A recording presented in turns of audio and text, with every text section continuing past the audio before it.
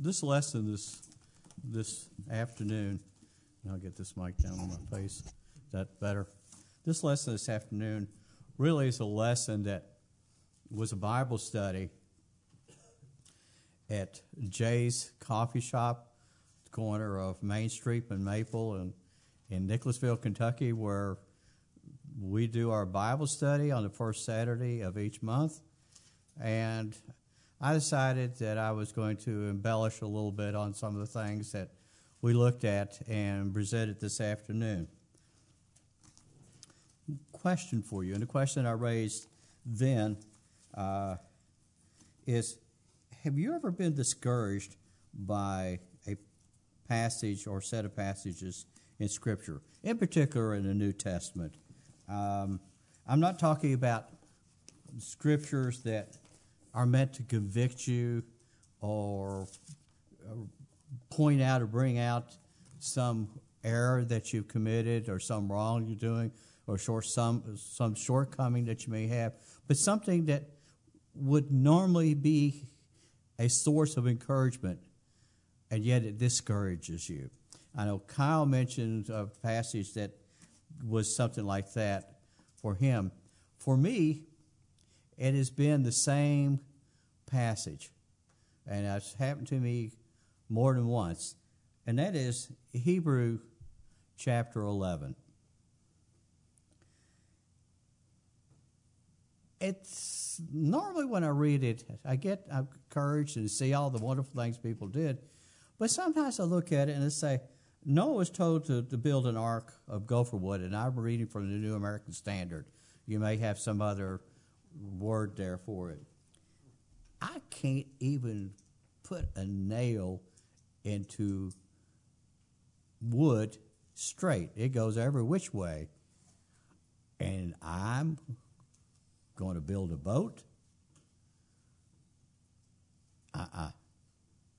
Abraham followed God's counsel and prospered in everything he did. Well, I follow all the instructions that I can, but I tell you, there's more weeds in my garden than there are anything else.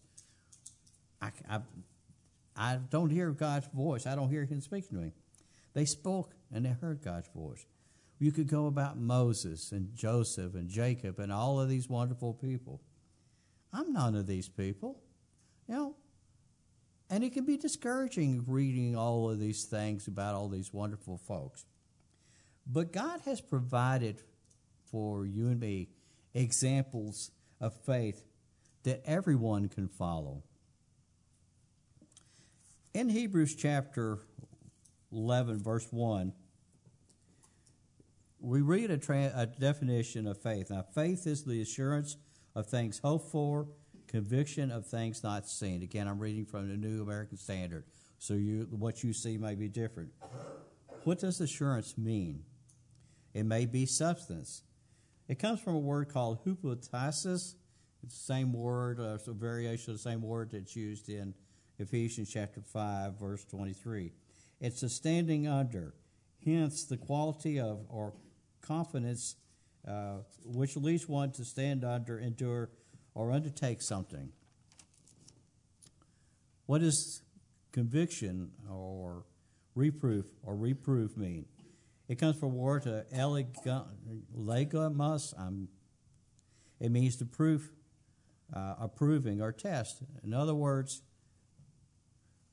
faith is believing in something and then acting on it. This faith is a quality of confidence which leads one to undertake anything and proving or testing that confidence. In verse 6 of Hebrews chapter 11, we read, "And without faith it is impossible to please him. For he who comes to God must believe that he is, and that he is a rewarder of those who seek him." This afternoon I'm going to read 3 examples of faith of ordinary people that's found in the Gospels. The first one is actually found in Matthew, Mark, and Luke, but the version I'm going to read or account is going to be found in Luke chapter 8, verses 40 through 42, 49 through 56. And it's the account of Jairus, who's a synagogue official.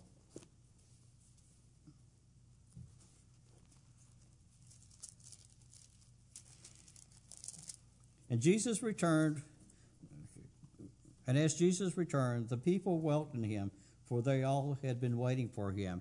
Another translation leads you to understand that was his hometown, so this is possibly Capernaum, where Jesus is at. And there came a man named Jairus, and he was an official of the synagogue. And he fell at Jesus' feet and began to implore him to come to his house, for he had an only daughter, about 12 years old, and she was dying. But as he went, the crowds were pressing against him. Dropping down to verse 49. And while he was still speaking, someone came from the house of the synagogue official, saying, "Your daughter has died. Do not trouble the teacher anymore." But when Jesus heard this, he answered him, "Do not be afraid any longer. Only believe, and she will be made well." When he came to the house, he did not allow anyone to enter with him, except Peter and John and James and the girl's father and mother.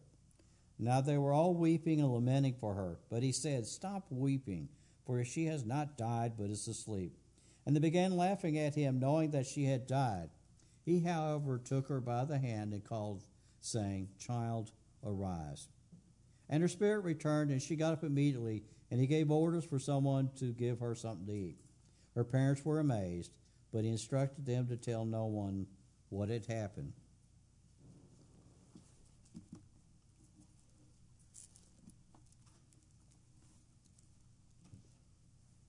How was Jairus' faith first demonstrated? It was demonstrated in the fact that he came to Jesus, possibly from Capernaum. We'll not really know if that's where he came from, but we know that he came to Jesus. He believed he had a daughter who was seriously ill, and he believed enough in Jesus that he believed he could heal him. Even though we're not told, we don't know if he had seen Jesus healing people, if he heard him preach, or what we know about him. But he believed enough in Jesus to go to him.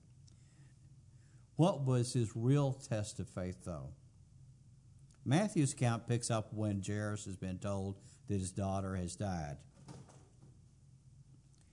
Luke and Mark, he is informed of the child's death on the way with Jesus. And while on the way, in Mark 8, verse 50, Jesus tells him, "Don't be afraid. Believe, and the daughter will be healed." That was his real test.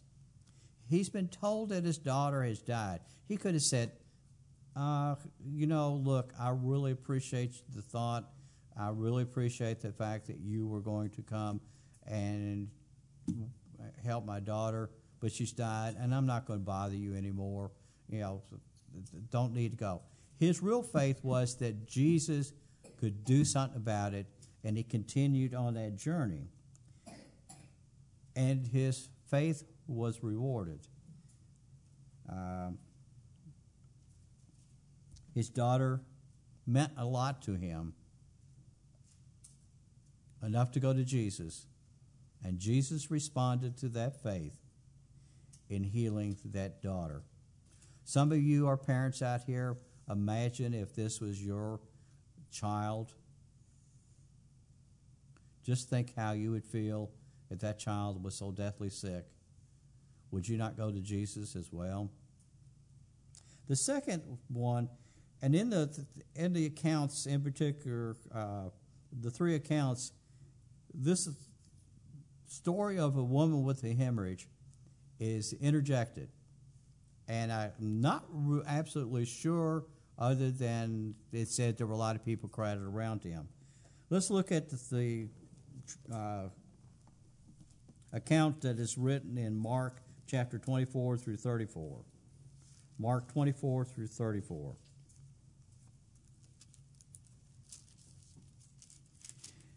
And he went off with him, and the crowds was following him and pressing in on him.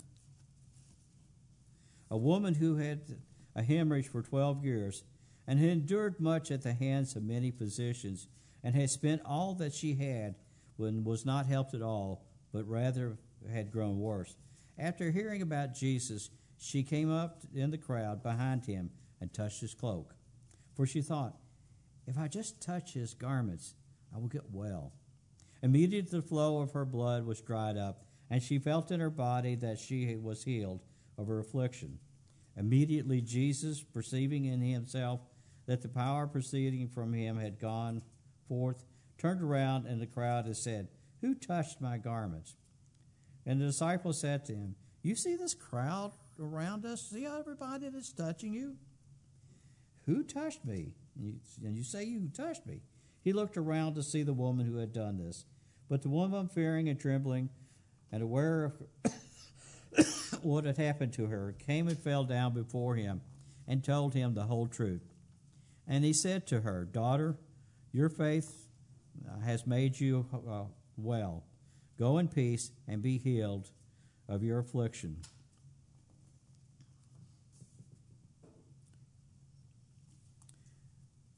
This lady had this illness for 12 years. Any of us that have any major issues with you, going a few days can be kind of a trip. But to go for 12 years with a serious problem as is hemorrhaging is a long, long, long time in one's life. And she'd gone to a lot of doctors, and they didn't help her, but it only made the things worse.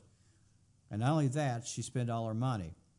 Sounds like what sometimes we do. We go from doctor to doctor to doctor, and none of them seem to be really helping us until we find the right one. She believed, her faith was that if she touched Jesus, that we should be healed. But her real test was admitting that she touched Jesus, admitting that she believed in him. And that's what she was doing when she was admitting it. And in doing so, admitted and acknowledged that she believed Jesus could heal her. She expressed her faith in Jesus, and because of that, she was healed. The final example that we want to look at is found in the Gospel of John. In John chapter 4, the verses 46 through 53. And it's titled, The Healing of the Nobleman's Son. Therefore he came again to Cana of Galilee, where he had made the water wine. And there was a royal official whose son was sick at Capernaum. When he heard that Jesus had come out of Judea into Galilee, he went to him and was imploring him to come down and heal his son, for he was at the point of death. So Jesus said to him, unless you people see signs and wonders, you simply will not believe. The royal official said to him, Sir, come down before my child dies. Jesus said to him, Go, your son lives. The man believed the word that Jesus spoke to him and started off. As he was now going down, his slaves met him, saying that his son was living. So he inquired of them the hour when he began to get better. And they said to him, Yesterday at the 7th hour, the fever left him. So the father knew that it was at that hour in which Jesus said to him, Your son lives. And he himself believed, in his whole household. This is again the second sign that Jesus performed while he was come out of Judea into Galilee. This gentleman had a son who was dying. And again, we have this image of a child. How much parents care about their children. We have families with children here, and how much care they give to them, and how much they're concerned over them. This man had a son who was dying. And he asked Jesus to come and heal that son. What he was asking Jesus, the distance between Cana and Capernaum is about 25 miles. That's a long distance to walk. Now, when I was young, I could walk about 3 miles an hour. which means it was going to be about 9 hours before I get there. At this day and age, it's probably about 18 or 20 hours because I'm going to walk a lot slower. But that was a long walk to go one way to heal someone and then return to do whatever he's on. Jesus said to him, your son is healed. The man his real test was that he followed Jesus' instruction. He could have ranted and raved. He said, I am a royal official. I am someone special. You have to go with me. She could have forced him. He could have left him, been mad, and said, you're an imposter. You can't do anything. But he didn't. He believed that Jesus could heal his son, and he went away without seeing the results. And because he believed, his son was healed in the very hour that he believed. What are the lessons that we can learn from this? These are three really ordinary persons whose account is given in maybe 10, 11 verses in the Bible. One of them is only given in one gospel.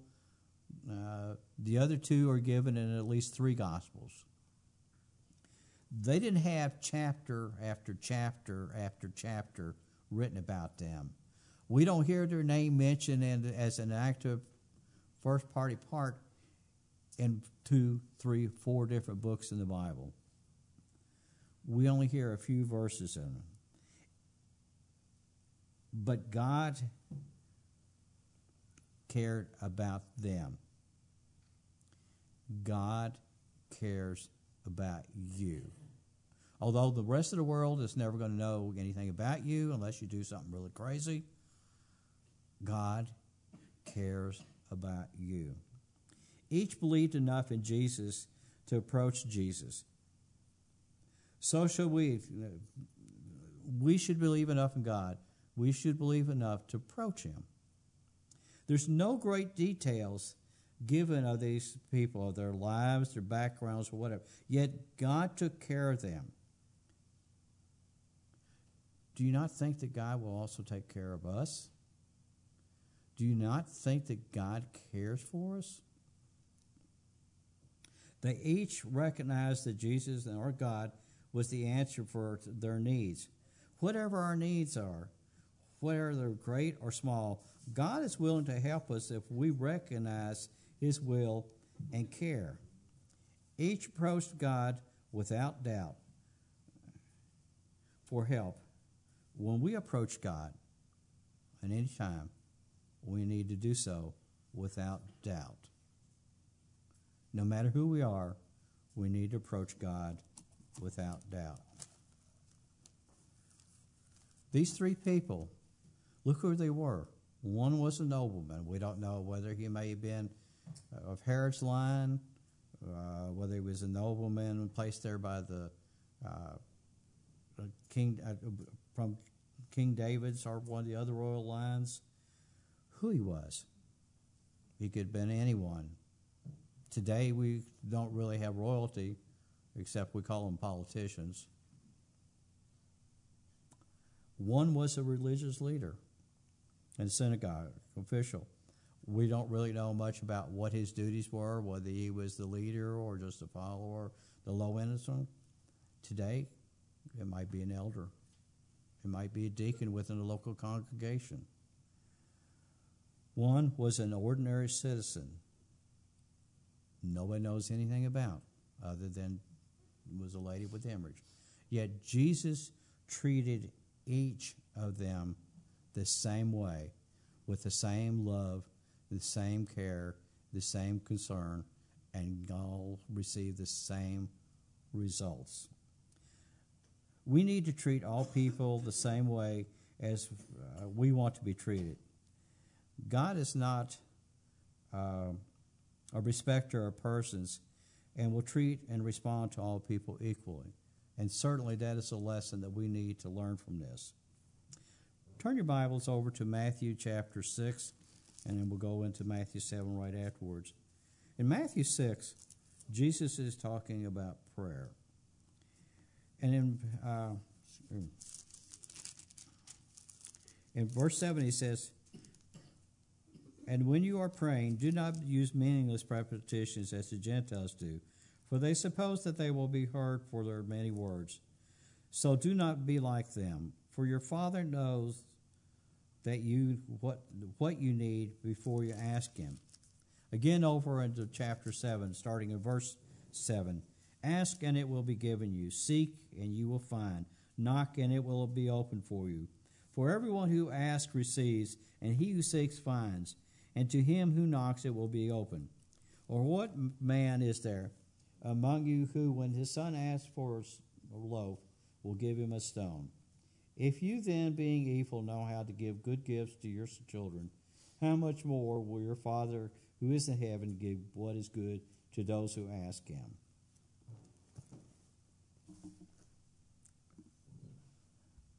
While in the days of Jesus walking upon the earth, people could approach Him in person. We cannot do that today, but we do approach God through prayer. 11:6, the passage we read out of Hebrews, says, "Must believe that He is, and that He is a rewarder of those," and that is you and I, the ordinary person, who seek Him. We go to God, when we go to God in prayer, we, the common, ordinary person, the dot in a sea of dots, can approach the Creator of heaven and earth and all upon it. And He will listen. We have to understand that while He will listen, He will answer our prayer, but He's going to give us what we need, not what we want. The father who has a son who wants a loaf is not going to give him something like a stone. Or a fish is not going to give him something harmful like a snake. I think it would be inappropriate to think that God would give us something that is not good for us. He's not going to get it, or it's something we need. He knows our needs before we even approach Him. Yet, we need to approach Him. He's willing to give us what is good for us. You and I are much more important than the birds of the air. But in Matthew 6:26, it says, He takes care of the birds of the air. You and I, no matter who we are, how important we are in society or within the local congregation, it doesn't matter. God will take care of us. I hope that you will look at the New Testament, and in particular when you read the Gospels, when you look at the accounts of the man let down a pallet who was paralyzed, the man who was born blind, the man who could not get into the pool when it was moved, and all of the other accounts that you see of people healed, realize that these were just ordinary people. Most of them, we don't know their name, but God did. Jesus knew who these people were, and He cared for them. God will care for each one of us. He does care for each one of us. The gospel invitation is extended to you if there is something that you've done that is maybe separated you from God. I don't see anyone here who's not made that commitment. But if we can help you in any way, we encourage you to come forward as we sing the song of invitation.